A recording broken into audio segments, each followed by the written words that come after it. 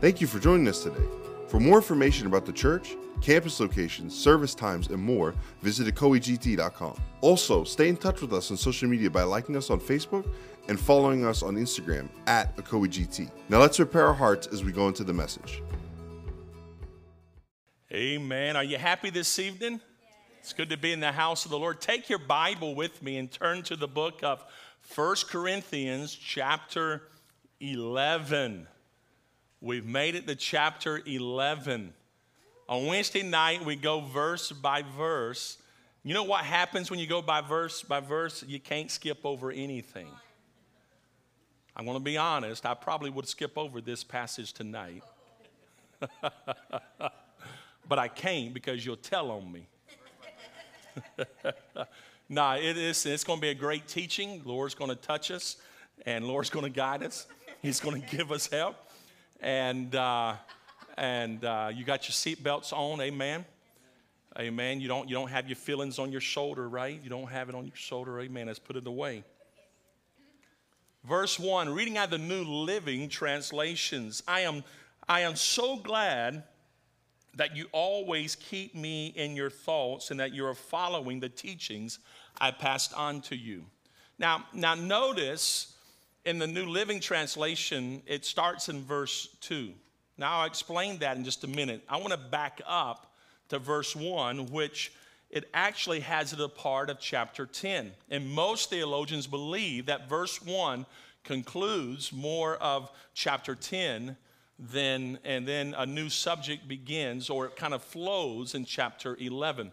Now, I remind you that this is a letter that was written. Paul didn't sit down and write, okay, verse 1, verse 2, chapter 3, and like that. Chapters and verses were added later for our benefit in order to help us do cross-reference and study and things like that. So you almost have to take these letters and read them as a whole, just like someone was writing a letter to you.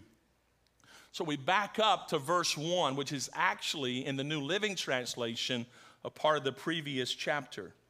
Paul says, you should imitate me just as I imitate Christ.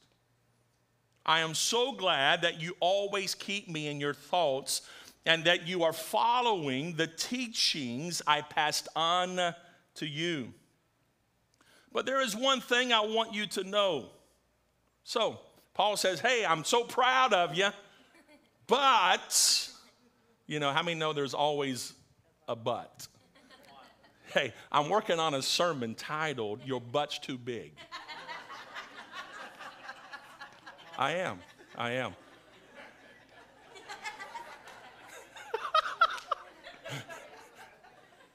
See, y'all think I'm talking about your derriere there, but I'm not. B-U-T, your butt. I want to do this, but, we always have that conjunction in there. See, you thought. Blessed Jesus. Come on, break it down, Pastor. Let's teach a little bit. You got to relax tonight because you just want to have to relax. Let's read the scripture.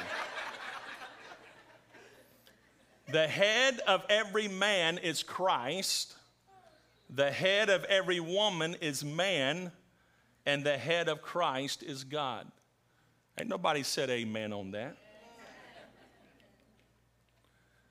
A man dishonors his head if he covers his head while praying or prophesying. But a woman dishonors her head if she prays or prophesies without a covering on her head. For this is the same as shaving her head. Yes, I told you it's going to be a night. If she refuses to wear a head covering, she should cut off all her hair. Now, this is a sarcastic statement here that Paul is making. But I want to give some context to it, and it's going to make some sense. Now, how many is not going to be offended tonight? Amen? Amen. You're determined, just let the word of God speak to you. Amen. So, yes, if she refuses shaving her head, then she should go ahead and shave all her hair. But since it is shameful for a woman To have her hair cut or her head shaved, she should wear a covering. Now listen, I got up at 3:30 this morning to start working on this sermon.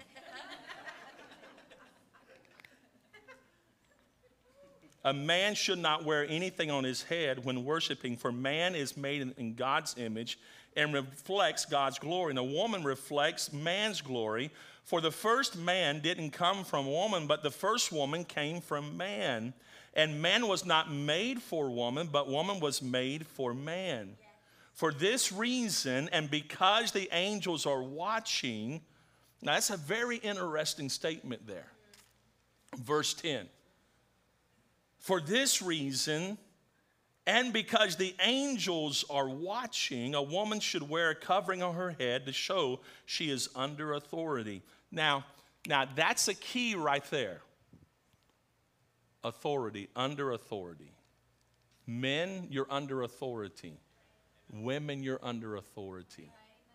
Authority is a part of the kingdom of God. There's authority in relationships that we have. And Jesus Christ, while he walked on this earth, he was under the authority of the Father. What did he say? He said, I didn't come to do my will, I came to do my Father's will. Now, Jesus was fully God. Jesus, the Word was God. He was equal with the Father, but notice he was under the authority of the Father. Christ is our example of how we're to live in relationship one with the other. I think there's a problem in our society today with authority. There's a problem in society, in our culture today, with authority. Now, authority is godly, and we must learn to submit one to the other. We must also learn authority in our life as we surrender to the Lord. Can you say amen? Amen. So verse 10, this is very interesting. For this reason, and because the angels are watching, a woman should wear a covering on her head to show she is under authority. But among the Lord's people, women are not independent of men, and men are not independent of women. Now, before you get all offended and say, well, man's going to over-exercise authority, listen to what this says. Women are not independent of men, and men are not independent of women. And that's so important. There's balance, and this is what is so important. We're going to talk about some cultural issues that Paul is dealing with here in just a moment. For although the first woman came from man, every other man was born from a woman, and everything comes from God. Judge for yourselves. Is it right for a woman to pray to God in public without covering her head? ? Isn't it obvious that it's disgraceful for a man to have long hair? Now, I may have used, yes, sorry, brother.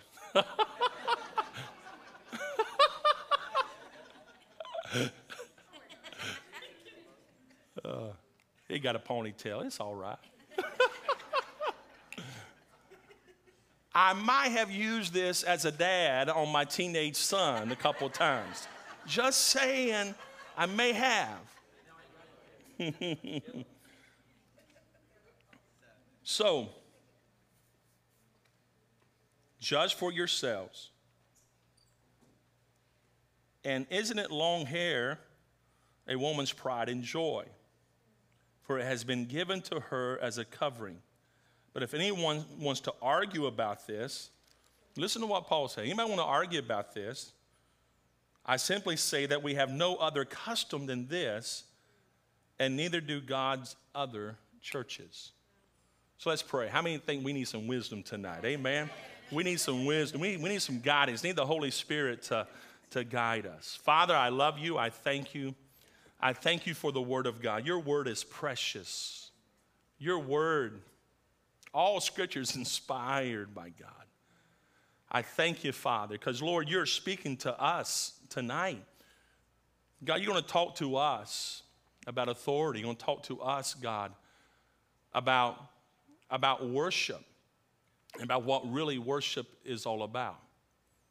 Now, God, open our hearts to receive. And Lord, I pray that Lord, that there won't be any offense, but we'll let the Word of God speak and bring healing.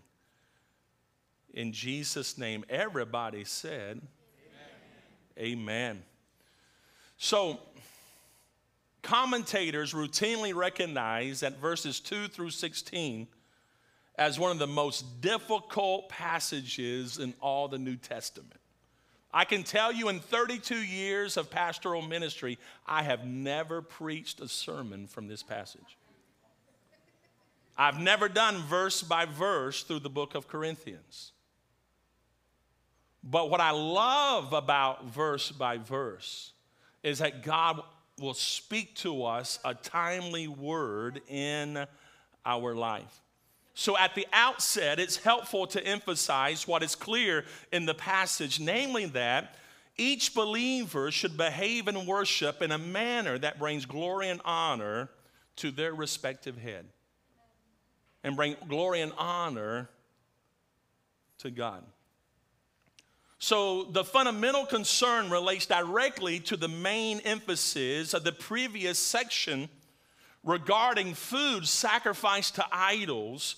And you had that discussion in chapter 10 all the way to verse 1 of chapter 11. And remember, Paul said this: it's important that we seek the good of others in the ultimate pursuit of the glory of God. Now, there's some cultural things that Paul is dealing with in the church of Corinth. But there's some transcendent truths that all of us can apply to our life where we are. Now, understand, we believe in women praying and prophesying and being used of the gifts of God. The scripture here is not talking about women not using the gifts, not prophesying. Matter of fact, what we're going to learn is actually what Paul is doing. He's elevating the role of women, even in the body of Christ. And for the first century, now for us in the 21st century, we think, man, this is archaic. But go back 2,100 years ago and think about first century. Think about that and how revolutionary this thought was of women praying in public and prophesying, teaching, and being used by God. It's a powerful paradigm shift that the gospel of Christ was accomplishing in the first century.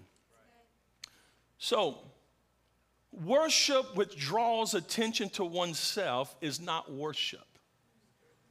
And I think this is so important. Worship that draws attention to oneself is not worship. I love freedom in worship. I love to jump, I love to dance, I love to be over here and have my time, but I don't want to draw attention to myself. I believe in the freedom of the Holy Spirit. I believe in God moving in your expression. But when our expression goes over into bringing attention to oneself and not to Christ, then that's a challenge. And that's where correction has to just gently take place. So understand, worship is about the Father. Worship is about the presence of God. Our worship should seek to bring honor and glory to God. So in that context, this is what Paul is talking about in the first century city of Corinth. And we talked about this church being established out of pagan revelry. Now remember, the city of Corinth has temples to foreign gods, and there is ritual prostitution that takes place in the temple worship. So literally, you would go to the temple to worship other gods, and there were prostitutes to do any kind of favor there, and it was sanctioned by that godless religion. And many of these new believers came out of that. Now, so we're going to look at that. We're going to talk about that. And the shaven head has in relation to do with ritual prostitution, temple prostitution. So the attention should never be about us. The attention should always be about God. Paul did not want the attention to be about one gender or another gender. He wanted the attention, the worship, to be about the Father. So our obligation is to bring honor and glory to our head, God the Father. Now, the Life Application Bible Commentary states, this section focuses primarily on proper attitudes and conduct in worship, not on the marriage relationship or on the role of women in the church. While Paul's specific instructions may be cultural, women wearing coverings over their heads in worship, the principles behind his specific instructions are timeless. For they instruct believers to show respect for their spouse and to have reverent behavior in worship. So if a believer's actions offend members and could divide the church, then the believer should change his or her ways to promote church unity. Now, this is so important. So the attitude, so let's bring a contemporary thought, the attitude of, well, if my worship just offends people, then I don't matter. I'm just going to do what I want to do. Paul is talking about the unity of the church. That if something you are doing brings offense to someone else, then love says, you know what? I may be free to worship this way, but I want to encourage the unity of the body of Christ, so I'm going to do so in a way that's going to build the unity of the body. So suddenly, someone now is coming under authority, and they're not using their freedom as an occasion just to bring offense for the sake of offense. Now, we're not talking about somebody not accustomed to a Pentecostal style of worship coming in, and then that Pentecostal style of worship offends them because of their lack of knowledge. We're talking about some cultural things here that in the first century, in Eastern culture, many women had to wear a covering, had to wear a headdress. Now, whom the Son makes free is free indeed. Many theologians believe what was happening was that in the sake of freedom, that then people were coming to the house of worship, and because they were set free from all these cultural things, then they would just say, you know what, I'm free and I'm just going to do this. And Paul saying this is causing conflict. It's causing an uproar. It's causing division. And we are people under authority. And true worship flows out of that place of being under authority. Now, think about that in your own personal life, how true worship flows out of that place of being under authority. We're under the authority of Christ. So I'm going to try to talk about three things. I'm going to pray I get through this tonight. Amen. We're going to talk about being an example to follow. We're going to talk about the local church, because there's some context here to help us understand this. And then we're going to talk about let's bring glory to God. Now, I love verse 1, and I want to make it a part of kind of tonight because it's so important. Paul says you should imitate me just as I imitate Christ. You should imitate me. Now, the context of that was Paul says, I'm not going to do anything that's going to offend my brother. If I know it's offensive to them, even though I'm free to do it, I'm free to partake of it. If it's going to cause them to stumble in their relationship, then I'm not going to do it. And then he follows that up with saying, hey, imitate me as I imitate Christ. We should live in such a way that we can tell others, hey, follow me. Follow how I respond. Follow how my attitude is. Follow how I do things. All of us need to have people that we can say, hey, I want to emulate. I want to be like. I want to do like that person. But notice, and I understand the concept of, hey, keep your eyes on Jesus. Don't look at people. I get that. But notice the context here. Paul says, follow me. And the boundary is, as I follow Christ. The moment he stops following Christ, you stop following them. So you need to have some mentors in your life, some people in your life that are influential in you and really can speak to you. And as they're following Christ, you follow them. But the moment they quit, you stop. But you and I also need to live in such a way that we can say, hey, come along. Yeah, let's go. Hey, follow my steps because I'm following Jesus. Now, let's talk about the local church for a moment. The city of Corinth was a city filled with idol worship and temples dedicated for such use. Cultic prostitution was a part of temple worship. An interesting note, my studies have concluded an interesting bit of information. Female prostitutes in temple worship were identified by a shaven head or no head covering.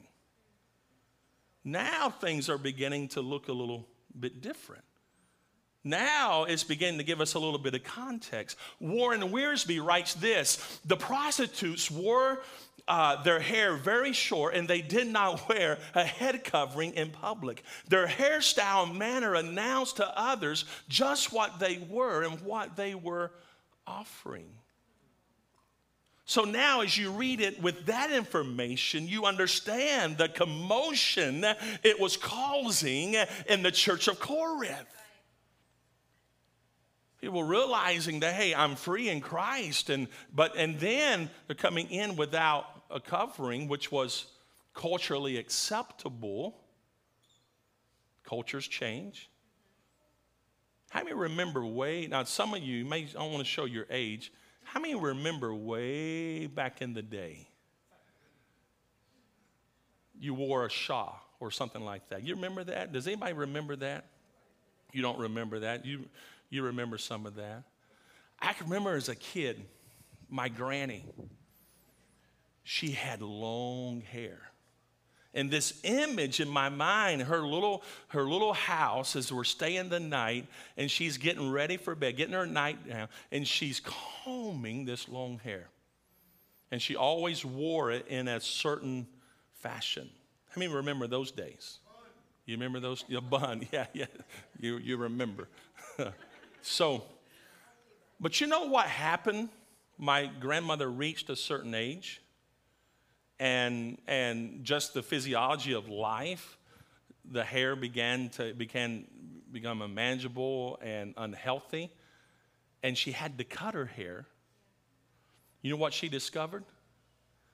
God was still the same with short hair as it was with long hair.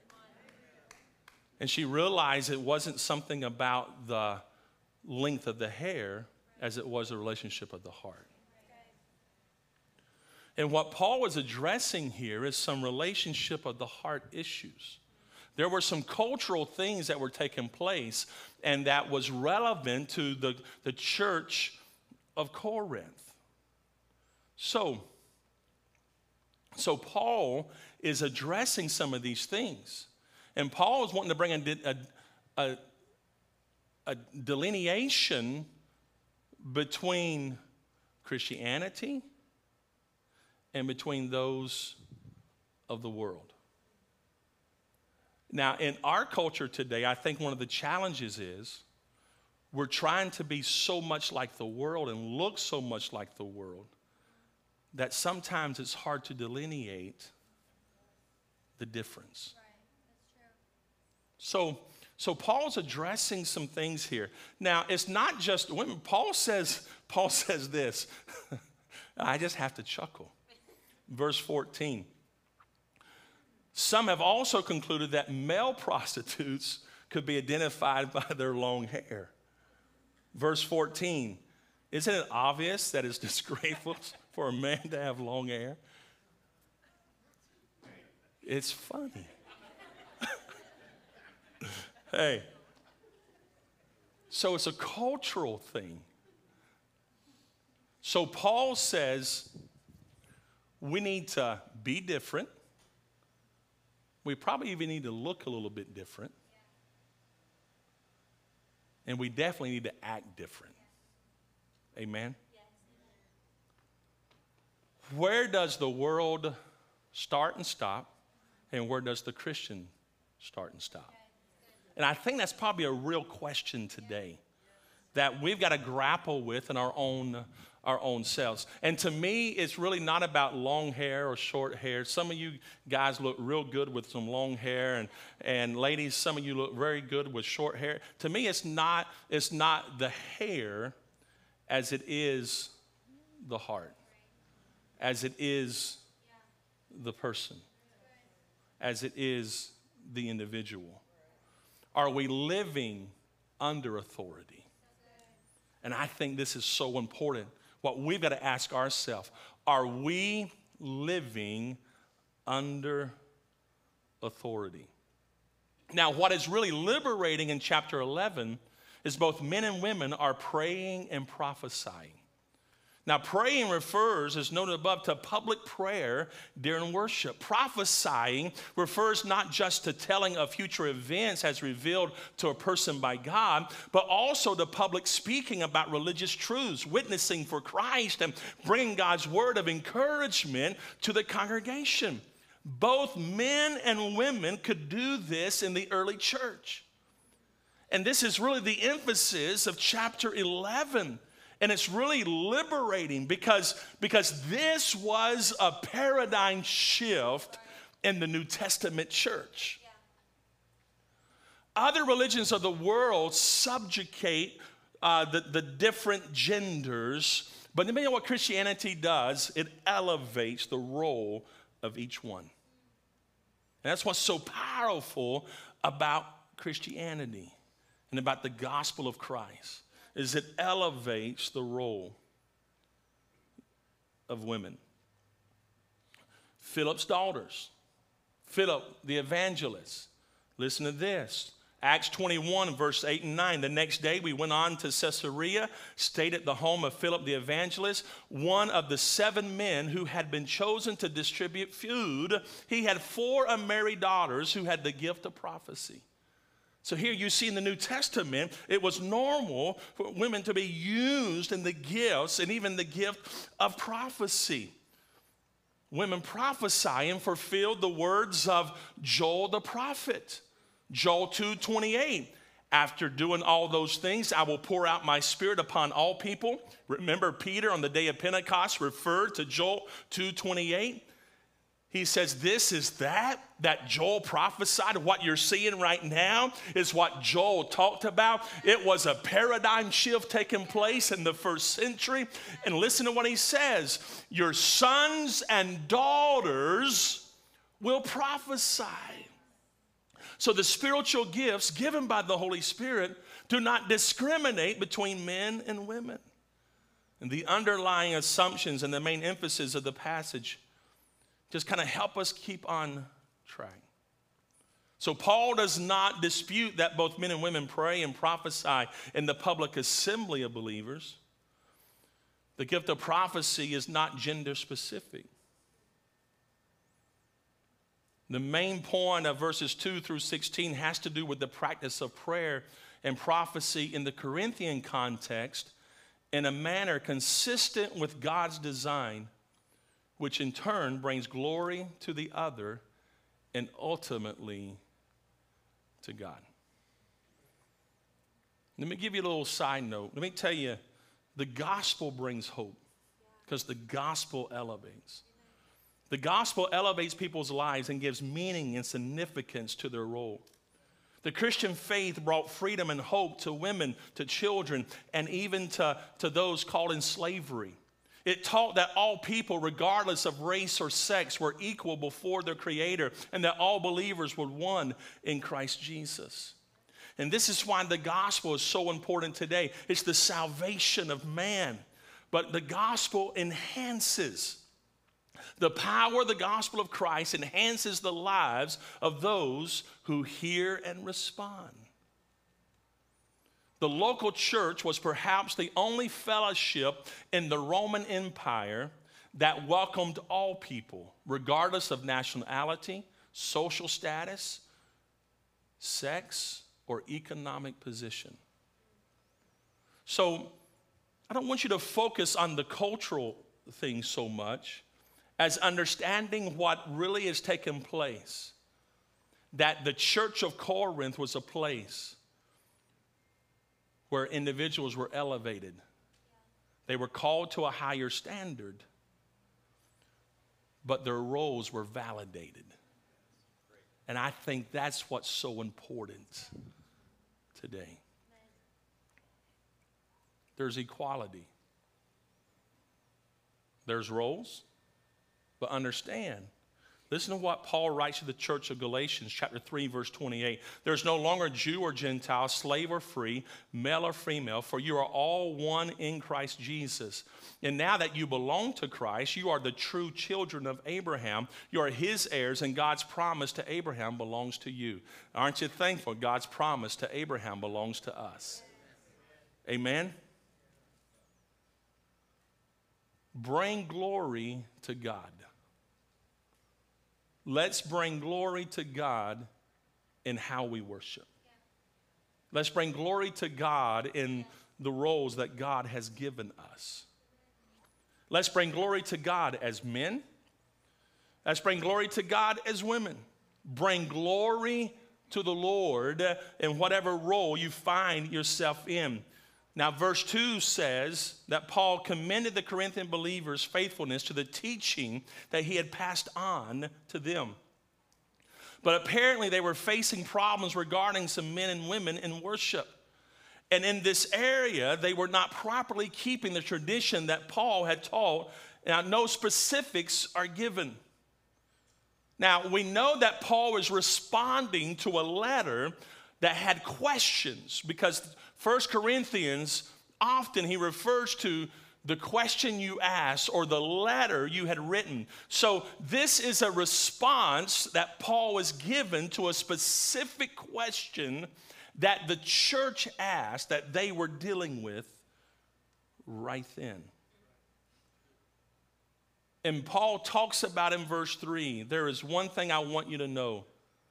The head of every man is Christ, and the head of every woman is man, and the head of Christ is God. So Paul sought to restore order by reminding the Corinthians that God had made a difference between men and women, and that each had a proper place in God's economy. And church, I don't know about you, but this is really important today. God makes a difference between men and women. This idea of no gender specific is not biblical. Man, you are born man or you're born a woman. It's physiology. Simple. This idea of transgender, this idea of taking out and putting neutral language and less offensive he, she, and all this, and let a person choose who they want to be. You're talking about confusion, and you're talking about the power of darkness, and you're talking about the enemy really getting a stronghold in people's life. So, in one fact, this teaching is so important because Paul is saying that each had a proper place in God's economy. There is a difference between men. There is a difference between women. And we each have a proper place in God's economy of things. It's about learning to live under the authority of the Lord Jesus Christ. Can you say amen? So there were also appropriate customs that symbolized these relationships and reminded both men and women of their correct places in the divine scheme. Now, Paul did not say or even hint that difference meant inequality or inferiority. Nowhere in the Word of God can you find that. Differences in inequality or inferiority. Paul began to answer the Corinthians' questions by first giving them the general principle of how relationships should be regarded in the church. Paul wanted them to realize important facts about relationships as they have been instituted by God. The head of every man is Christ. The head of woman is man. And the head of Christ is God. Now, the words translated head of can mean origin, can be source of, or can mean authority. Traditionally, many scholars have interpreted kaphel, head, to be used in the same as exousia, authority. Thus, they take the word to mean chief or person of highest rank.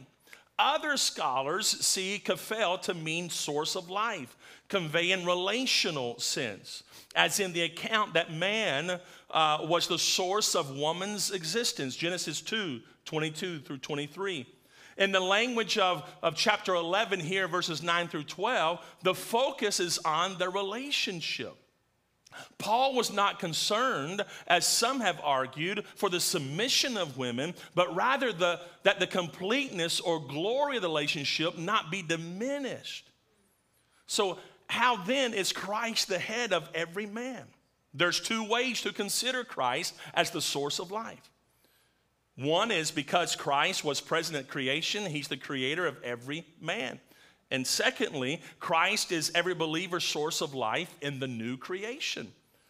Paul wrote this in 2 Corinthians 5:17. This means that anyone who belongs to Christ has become a new person. The old is gone and the new life has begun. So most likely, Paul was speaking of believers' spiritual relationship in Christ. So the second meaning is probably more probable. So in the phrase, the head of Christ is God, Paul was not teaching that Christ was inferior to God or lesser in any way, nor was he thinking that Christ was the offspring of God with regard to his eternal being. Paul was referring to the incarnation of Christ. Through Christ coming to earth, believers receive forgiveness and are united with God and with one another. And from this theological base, Paul will address the issue of head coverings. To cover or not to cover. Paul says men are not to cover their head. Now, this was kind of a paradigm shift because in Judaism, men always prayed with a head covering. So imagine, that was a paradigm shift there. Women were to cover their head. Although the reason for the problem is unknown, we can gather that Paul's concern was that nothing disrupt worship. So that's why most theologians believe this is a cultural issue and not a mandate for women today. That it's a cultural issue that Paul was addressing in the first century church.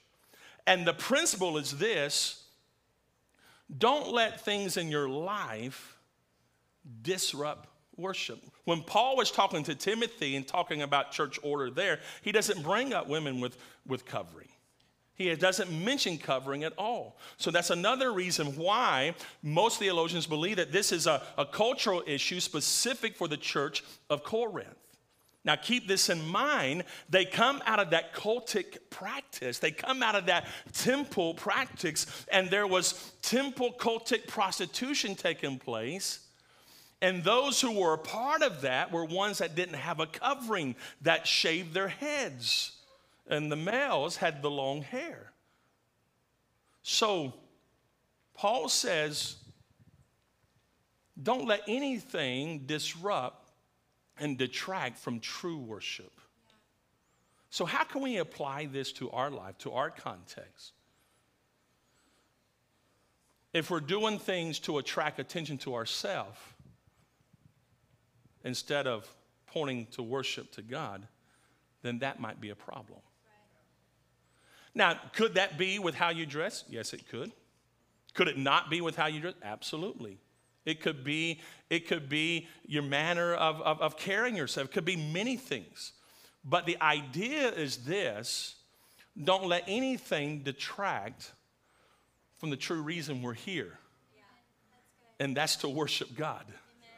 To make room. We just talked about the song, make room. Because if we make room, then God can do something in our life. So I think it's important in our setting to take it less of what one is wearing and how one looks, short hair, long hair, like that, and really, what is it in our life that could detract and disrupt true worship? And then all of us, because we're under authority, would say, I want to remove that. If it's distractive, then I want it gone in my life. Because my purpose in life is to be pleasing to the Lord. And I think that's what we need to take and learn in this situation today. That we don't want anything that's going to disrupt a person from getting to the throne. And in this situation, the church of Corinth, this was bringing a disruption and causing people not to be able to enter into true worship. So I think a question all of us may ask, and it's a personal question: what is it in my life that could be hindering either me, myself, or those around me from really entering in? Because I want to enter in. And I want those around me to enter in.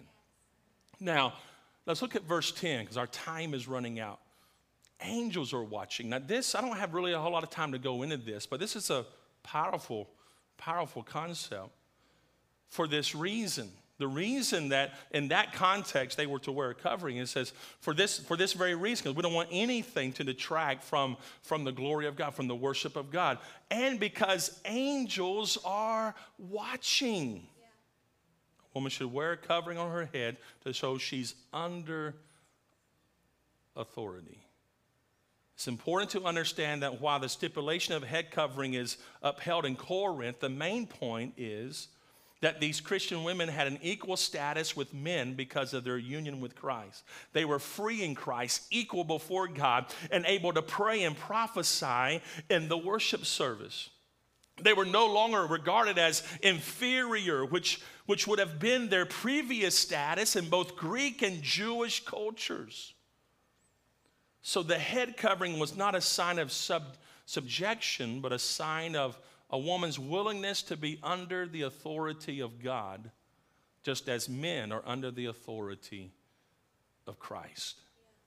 Yeah. It was proper for women to wear head coverings in the worship of God because the angels will be present during this worship. Now, have this thought. I guess Hebrews 4 or Hebrews 14 talks about how the angels of God are ministering spirits to us. When we come together, the unseen world is watching. When we come to the house to worship, the unseen world is watching our worship. Now, we don't know a whole lot, and it's important to be silent where the word is silent, and only to speak where the word speaks, and not to read more into than what is there. But what is evident is Paul says the angels are watching. It was Clark, many years ago, theologian in the 1800s, wrote this. He says, in the unseen world, it's like a drama is being played here on earth in our worship service. And the unseen host of heaven is watching you worship. Now, that's a powerful thought. But if you go back to Isaiah, where Isaiah saw the Lord high and lifted up, and he saw the seraphim, you'll also notice that the seraphim with twain wings, they covered their eyes, and they twain wings, they did fly, and this angelic being. So there was a holiness in them. And Isaiah said, well, I'm a man of unclean lips. Who am I? So we do know that in heaven that there's a holiness of God. So when we come together in worship, may we not come just anyway. May we come bringing the best of our heart. And I'm not talking about your hairstyle. I'm not talking about your clothing.